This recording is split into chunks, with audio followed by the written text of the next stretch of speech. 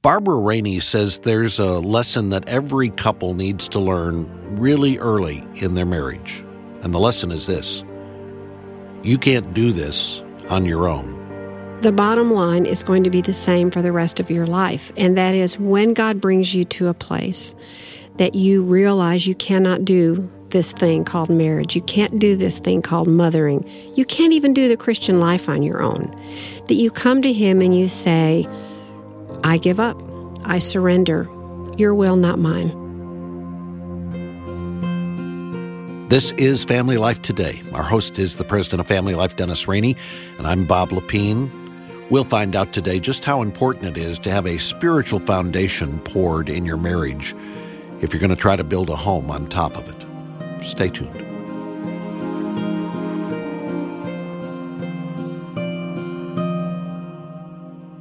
And welcome to Family Life Today. Thanks for joining us. I'm curious, did you think when you and Barbara in the summer of 1972, I guess September of 72, late summer, right? Right. That's when the two of you stood and faced one another and said your vows. It was still summer in Houston. Did you think this is going to be a breeze? Or did you think, I know there'll be some challenges? I just didn't think. Honestly, I was in love, I was committed, and I was ready to get on with life with my new bride and my new love. And honestly, I didn't do a lot of cost counting, but I did make a commitment. I do remember at some of our pre-marriage counseling, which was rather brief because we were only engaged for 6 weeks, our friend Don Meredith looked us in the eye and said, you just need to understand you're not marrying the perfect person. You're really marrying somebody who's a potential liar, thief, adulterer, or adulteress. And that was kind of a wake-up call. It's kind of like, yeah, I know those things exist, but really... But not Barbara. Well, really, you tend to idealize the other person because you're going out on dates and you're having fun together, and at the end of the day, you take the other person home. If you have a bad day, maybe you cancel the date, But in marriage, it's just right there. You take them home and you stay at the same place. There, We heard your wife laugh as you said, I wasn't really thinking. Barbara, welcome to Family Life Today. Were you thinking? Thank you. Were you thinking, Barbara? Not much more than you were. Were you confident? Did you start marriage thinking, I can do this? Yeah, I really did, because I had grown up in a good home. My parents were not divorced. I had seen them work out their marriage. And, though there were things that I wanted to do differently, I felt like I could do this. And added to that, I was doubly confident because I was a Christian and my husband was, and we were not just pew warmers. We were committed Christ followers. And I thought, this is guaranteed to work because we've got the right ingredients. We love each other. We love the Lord. We are going to do this the right way. We're going to follow the instructions in the Bible, and A plus B equals C, and it's going to work out great. And so many couples have that preconception when they get married. Because we love Christ and because we love one another, this is going to be easy. And we can do it. I think something was different back then when we got married than what's happening today. For the most part, marriage as an institution was still pretty much intact, and divorce was not commonplace. Divorce was coming onto the scene, but we did not have a culture of divorce in 1972. Some of the rumblings were being felt, but today when couples stand before a pastor or the justice of the peace and make a commitment, man, they're coming out with all kinds of baggage and issues and a culture surrounding them that doesn't expect the marriage to go the distance. So I think couples today start out a bit different than we did back then. Well, and the reason we're exploring this is because you've been spending a lot of time recently working on editing a series of letters, actually emails that grew into letters that you've written over the years to your daughters and your daughters-in-law, where you've just offered counsel from your own life and experience about getting married. Yeah, I started writing this series of letters the summer that both of our sons got married, and it wasn't so much that I wanted to teach them, and I was invited to do so, by the way. I didn't do this without an invitation, but it was that I wanted to encourage them by sharing some of the stories of things that I had learned so that they would know that, oh, it's normal to have disagreements. Oh, it's normal for this to happen or that to happen, so that they would understand the long view of marriage and the big picture of marriage. And one of the things that had occurred in our marriage that I think really pointed out the importance of perhaps Barbara doing this. Early in our marriage, she had kind of run into the differences between us and how that was impacting her. And someone told us, and I don't remember who, but said, you really ought to go spend some time with an older woman who has experienced more of life and been around the barn a few more times than you have. And just to spend some time and to know that what you're going through is normal. Mm-hmm. And I think couples start out their marriage together and they get isolated, and they don't realize that what they're going through is what everybody else is dealing with. But if they have someone who's seasoned, who's authentic and not going to create some kind of pie-in-the-sky approach that's A plus B equals C, and you're going to have all your problems solved by sundown tonight. If you got somebody who's real and helps you understand that it takes a lifetime to work out this thing called marriage, well, that's what really fueled Barbara in writing our daughters and our daughters-in-law to be able to enter into these first months and years of their marriage. Well, it's one of the reasons why, as our team began to explore the idea of online anonymous e-mentoring, you said that's something we need to be doing as a ministry to give folks who don't have an older woman across the street that they can go talk to a place where they can connect and get that kind of counsel. Years ago, Bob, there was an advertisement in the paper. Now, this was before the internet had been created. And the advertisement read, I will listen to you talk for 30 minutes without interruption for $5. And the person who put that advertisement in the classified section of the newspaper was overwhelmed with phone calls of people who just needed to connect with another person. I think Facebook, I think texting, I think to some degree emails are all an expression of people wanting to connect in today's culture. And what we created, as you said, was e-mentoring, which equips a mentor to be able to take on some of the practical issues of life, issues like we're talking about here, of differences, maybe more serious issues like adultery or pornography. People need to talk to other people. It's why we went to work to create an online platform where both people who needed to be mentored and people who could mentor them and connect with them in an anonymous fashion, where it's safe and secure and people are not at risk, but where people could find answers from the Bible that are authentic. And I think that's what Barbara wanted to do in her book, and I think it's what we've done through our e-mentoring platform. Well, and we've got information on our website at familylifetoday.com about e-mentoring, especially for those who are interested in being trained as e-mentors. We really need folks to help us out in that area because we're hearing from a lot of folks who would like some mentoring. We do. We're being overwhelmed with the number of people who need to be mentored, and if I'm talking to somebody who has a life skill in being a wife, being a mom, maybe helping someone who may be across the country or on the other side of the world. You have no idea who you're going to mentor when you enter into this platform, but it's safe, it's secure, and we'll train you in a fast and effective method to equip you to be a better mentor. Well, and Barbara, one of the issues you felt like you needed to mentor your daughters and daughters-in-law in was this issue that we've talked about, your confidence that you could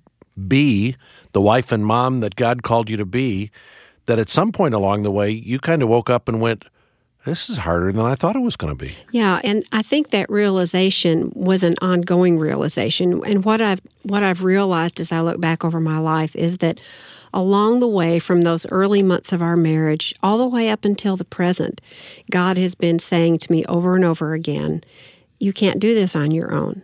Now, my initial response is, oh, yeah, I can. Because I've got, especially in the early years, a lot of motivation, a lot of energy, a lot of enthusiasm to really do a good job being a wife. And most young women start out that way. Most new brides start out that way. We're highly motivated, highly teachable, energetic, ready to go and be the best we can be. But God knows that if we really are able to produce on our own, then our confidence is in ourselves and not in Him. And so in this section of the book, I tell lots of stories about how God took me places where I realized I could not do it on my own, and I could not garner up enough strength on my own to see the situation through. The book you're talking about, of course, is called Letters to My Daughters. It's your brand new book. The subtitle is The Art of Being a Wife. Barbara Rainey is joining us on Family Life today. And Barbara, you started marriage as a committed follower of Christ. You were involved in ministry. But there were cracks in your spiritual foundation that started to show up under the pressure of marriage. Mm-hmm, they did. And I first felt it most dramatically after our first child was born. We had moved for probably the fourth or fifth time. I can't remember. We'd moved a bunch in those first 2.5 years of marriage. And I remember one day just feeling really overwhelmed with these jobs I had. I was a wife and I was a mother, and it was 24/7.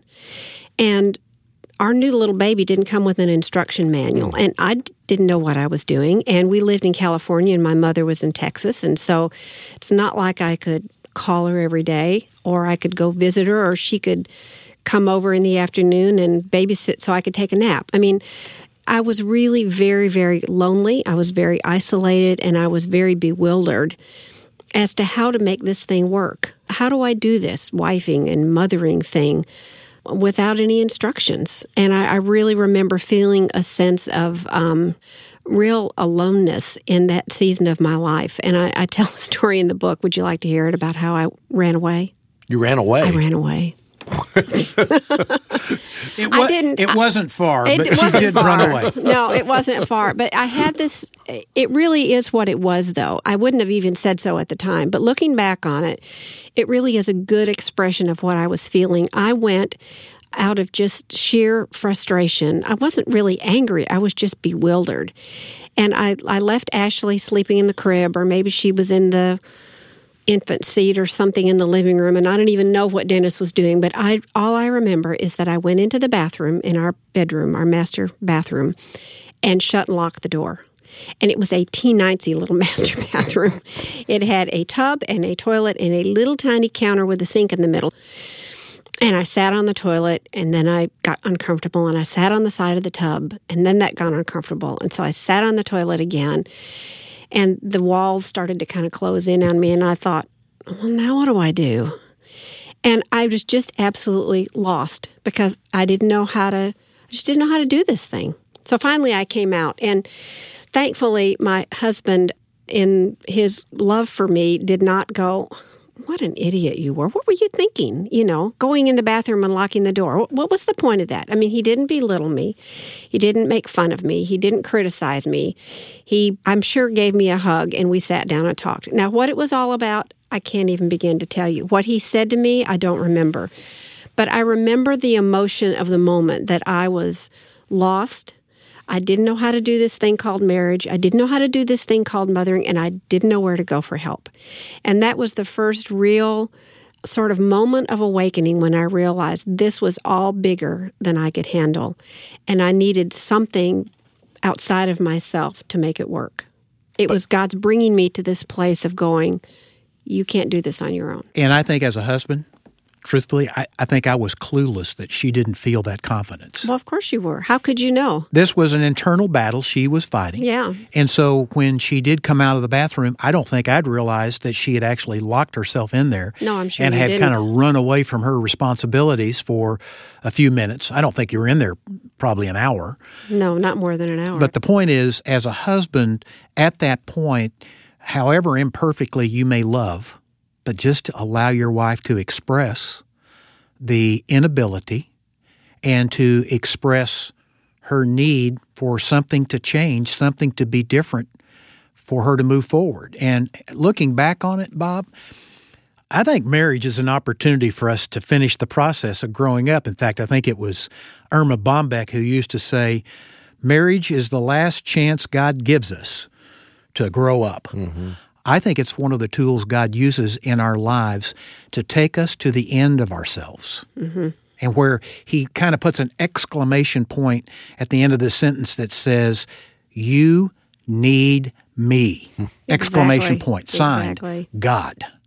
And we try to do so much in our flesh and so much in our own efforts. I just got an email from a friend who had listened to a series that we did about the Holy Spirit. And she had listened to that series, and she said, "The thought of denying my flesh and admitting I couldn't do it had never occurred to me." She's been married for more than a year. She'd been married for a lot of years. But she's getting it. She's being brought to the end of herself so she can begin to find the beginning of who God is. But Barbara, you were a Christian. You studied the Scriptures. You were in church. Yeah, that's what I thought. So what was missing? I think what was missing was an experiential understanding of my need for Christ. Yes, I knew I needed Christ when I received him. Yes, I knew, had you asked me an hour before I went into the bathroom and locked the door, "Do you need Christ?" I would have said, of course. But it was knowledge more than it was hard experience. And God loved me enough that he wanted me to feel my need for him, for me to experience that I could not do this on my own. And I think God loves us enough that he wants to take it from merely head knowledge to heart knowledge. And it was the process that God was beginning to work in my life where he was showing me, no, you can't do this on your own. Your knowledge of me is not enough. You need to experience a need for the Holy Spirit to control your life, not just know it in your head that, yes, that's the way you're supposed to do it, but you need to be aware of your need for me so you will, in fact, depend on me. Okay, so you're aware of your need. Now you're going to do something different than you were doing. What's that different thing? How does somebody come out of the bathroom and say, okay, I realize I need to rely on God. I need the Holy Spirit to work in my life. But what do I do to make that happen? How do I walk in the power of the Holy Spirit? For me, it was very much an ongoing process. It was a growth that happened over decades. But in that moment, as much as I knew how, in that day of my life, I said, Father, I want to trust you more. I want to be filled with the Spirit. I want you to control my life. I want you to give me the power and the strength to live the way that you want me to live, to do this thing called marriage that you've designed. This was your idea in the first place. And so therefore, you know how to make a marriage work. And I want to depend on you more than I have in the past. And so I believe that I did. But then there came another point on down the road where God said, okay, now you need to step it up a notch. You need to trust me some more. I was trusting myself again too much. And there was another lesson. And then a few years later, another one. And so I think that just as our children grow up incrementally through the years, they don't go from being a baby to being 18 overnight. Physical growth is a slow process. There are all kinds of little things going on in their bodies as they grow up that we can't even see.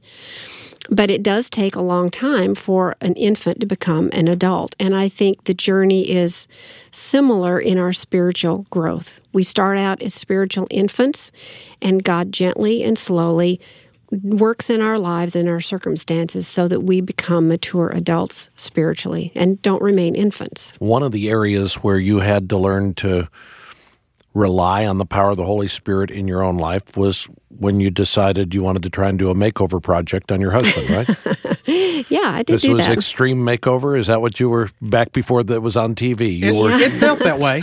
Yeah, it probably did. It felt that way. Well, and what is so sad about this story is that I really thought I was doing the right thing.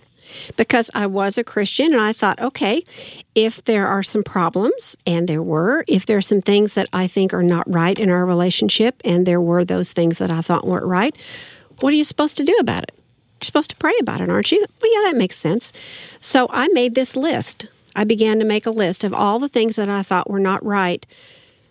Primarily were not right about him. Mm-hmm. Not so much things that I thought weren't right about me, because I really didn't think there were that many things. That was a small list, little tiny list. There weren't that many things that needed to be fixed, because as you said, we see life from our own set of lenses, and I thought my way of viewing the world was the right way. And I thought his way of viewing the world needed some modification.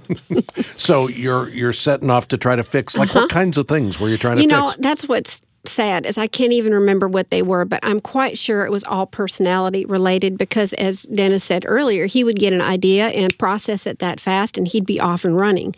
And he didn't think things through thoroughly like I did, and he was much more spontaneous and spur of the moment. And so I'm sure it was related to these personality differences that I saw early on. And I made this list, and I thought that the right thing to do was to pray about all the stuff that needed to be changed in his life. It was a long list, too. Well, it wasn't really that long. Is there something wrong with a wife identifying these are areas that I think God needs to be at work in my husband's life, and I'm going to pray about God doing that work? Mm-hmm, yeah, I think it's probably not a real good approach.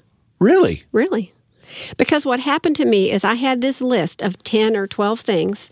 I prayed about them every day, and what happened was I thought about them all day after I repeated them to God in the morning. I would say, okay, God, here are the things that I think you need to work on in his life. And it was as if they were written in neon block letters on his back, and every time I saw him, I saw what was wrong. Because I was reminding myself every day, before God, of course, but nonetheless, I was reminding myself every day of what I didn't like and what I thought needed to be fixed. And it became a very unpleasant experience. And I decided after doing this for a couple of weeks, I thought, I don't like the way this feels. This is not really a fun way to approach God. It's not fun, the results in my marriage. I just didn't like the fact that I was constantly seeing all these things that I didn't like. Did you have any idea there was neon on your back? Do you know what you were being prayed for? I think I did know about the list. Really? I do, and I think I definitely felt it when she threw the list away. That doesn't surprise me, because I felt it when I threw the list away, too. Yeah. I mean, all of a sudden, I've got my friend back instead of my judge. What prompted you to throw the list away? I just began to realize that this wasn't fun. I didn't like focusing on everything that I thought was wrong with him. I thought, I didn't used to feel this way. I used to like all these things about him, and now I don't, and I think I just want to quit praying about it. It wasn't this great revelation. I just thought, this isn't fun. I don't like the way this makes me feel. I don't like the flavor in our relationship. And so I told God specifically one day, and I remember saying this, I said, God, if you want to change these things in his life, it is your business, and I am not going to ask you about this anymore because I don't like what this is doing to our relationship. And if you never change him, that is fine with me. It's your business, not mine, and I'm going to move forward and not pray about all these things that I think need to be corrected anymore. And I tore up the list, and I literally threw it away, and within days, I wasn't thinking about all that stuff anymore. And it was a great relief. There's a common thread here to what she's talking about that I want Barbara to comment, because this has been a theme of her life. You're talking about, first of all, coming to the end of yourself, not once, but on multiple occasions where you realized you couldn't do this thing called being a wife. You couldn't do this thing called being a mom. You didn't know who you were at one point about 6 years into our marriage, and you couldn't change your husband. Mm-hmm. And so it's not you that's going to do any of this. You came to the conclusion that it had to be Christ in you, and you yielded to him. Exactly. What would you say to a wife who's listening, who's going, got me? I'm raising my hand saying, that's me you're describing. What's the hope? What's the solution? Not in terms of a formula, but what does she need to begin to practice? Well, I think the bottom line is going to be the same for the rest of your life, and that is when God brings you to a place that you realize you cannot do this thing called marriage, you can't do this thing called mothering, you can't even do the Christian life on your own, that you come to him and you say, I give up, I surrender, I need you. Will you empower me? Will you fill me with your spirit? Will you lead me? Because it really is coming to a point of giving up. Because what I was doing when I was praying for you is I was trying to take over. I was trying to tell God what I thought he needed to do in your life. And I realized that I needed to give up, and I needed to let God do what he wanted to do in his timetable. And I basically, in essence, by saying I'm not going to do this anymore, I surrendered and I said, your will, not mine. Just about every time I speak at a Weekend to Remember marriage getaway, first night, I'll say, if you brought your spouse here hoping that together we could get her fixed or get him changed, I have bad news for you. I say, I'm not even going to be talking to your spouse this weekend. The only person I came here to talk to is you. And I think sometimes rather than focusing on God, change this other person, our prayers need to be redirected. Lord, change me. Exactly. And I had to chuckle, Barbara, because at the end of this note to your daughters, as you shared this story, you said, more stories about my failures to come. Love you, Mom. Really, this collection of letters that you've written to your daughter are lessons you've learned, some of them through not doing it right. Oh, lots of them learned through not doing it right. Because I think that's when God gets our attention. When we're sailing along and everything's smooth, that's when we don't think we need God. But when we realize we can't do it and we're making mistakes, then we go, okay, then maybe I need some help. And God needs to be my help. And Jesus is that help. If the story of Easter is true, and it is, Christ is alive from the dead, then he can make this claim. He said in John 15, I am the true vine.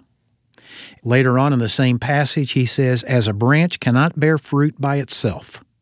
Does that sound familiar? You can't do it on your own. As a branch cannot bear fruit by itself unless it abides in the vine, neither can you unless you abide in me. I am the vine, you are the branches. Whoever abides in me and I in him, he it is who bears much fruit. For apart from me, you can do nothing.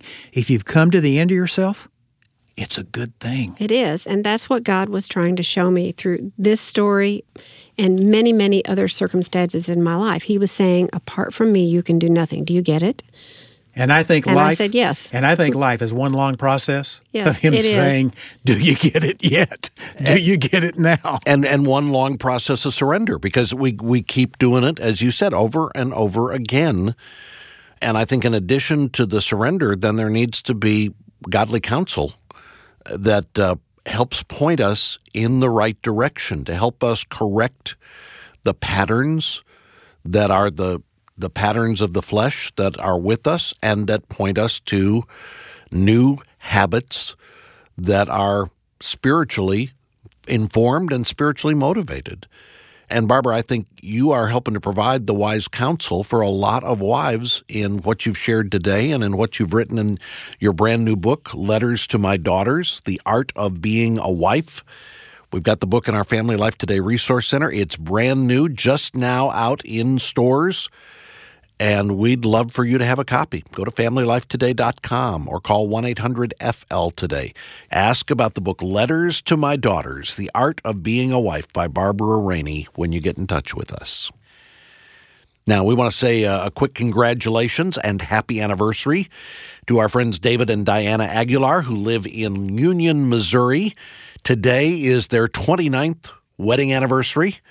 The Aguilars listen to KSIV out of St. Louis. They've been married since 1987. We are the proud sponsor of anniversaries here at Family Life. We're celebrating our 40th anniversary this year. But honestly, it's not our anniversary that matters. It's all of the anniversaries that have happened because of how God has used Family Life in the lives of so many couples over the last 40 years. It's been humbling to be a part of that whole process. And if you help support this ministry as a legacy partner or as somebody who gives an occasional donation, you've been a part of the process as well. Your support is what makes Family Life Today possible.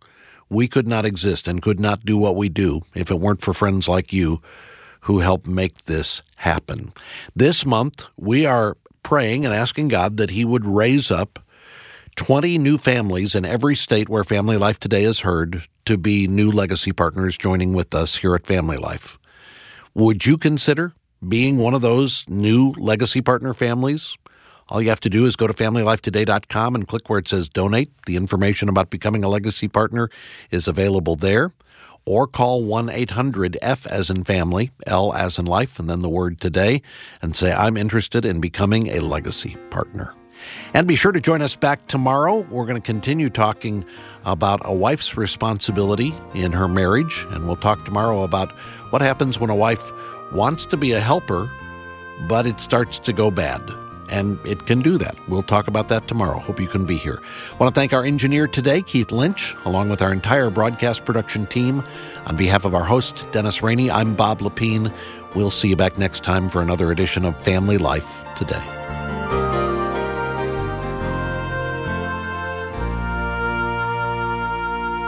Family Life Today is a production of Family Life of Little Rock, Arkansas. Help for today, hope for tomorrow.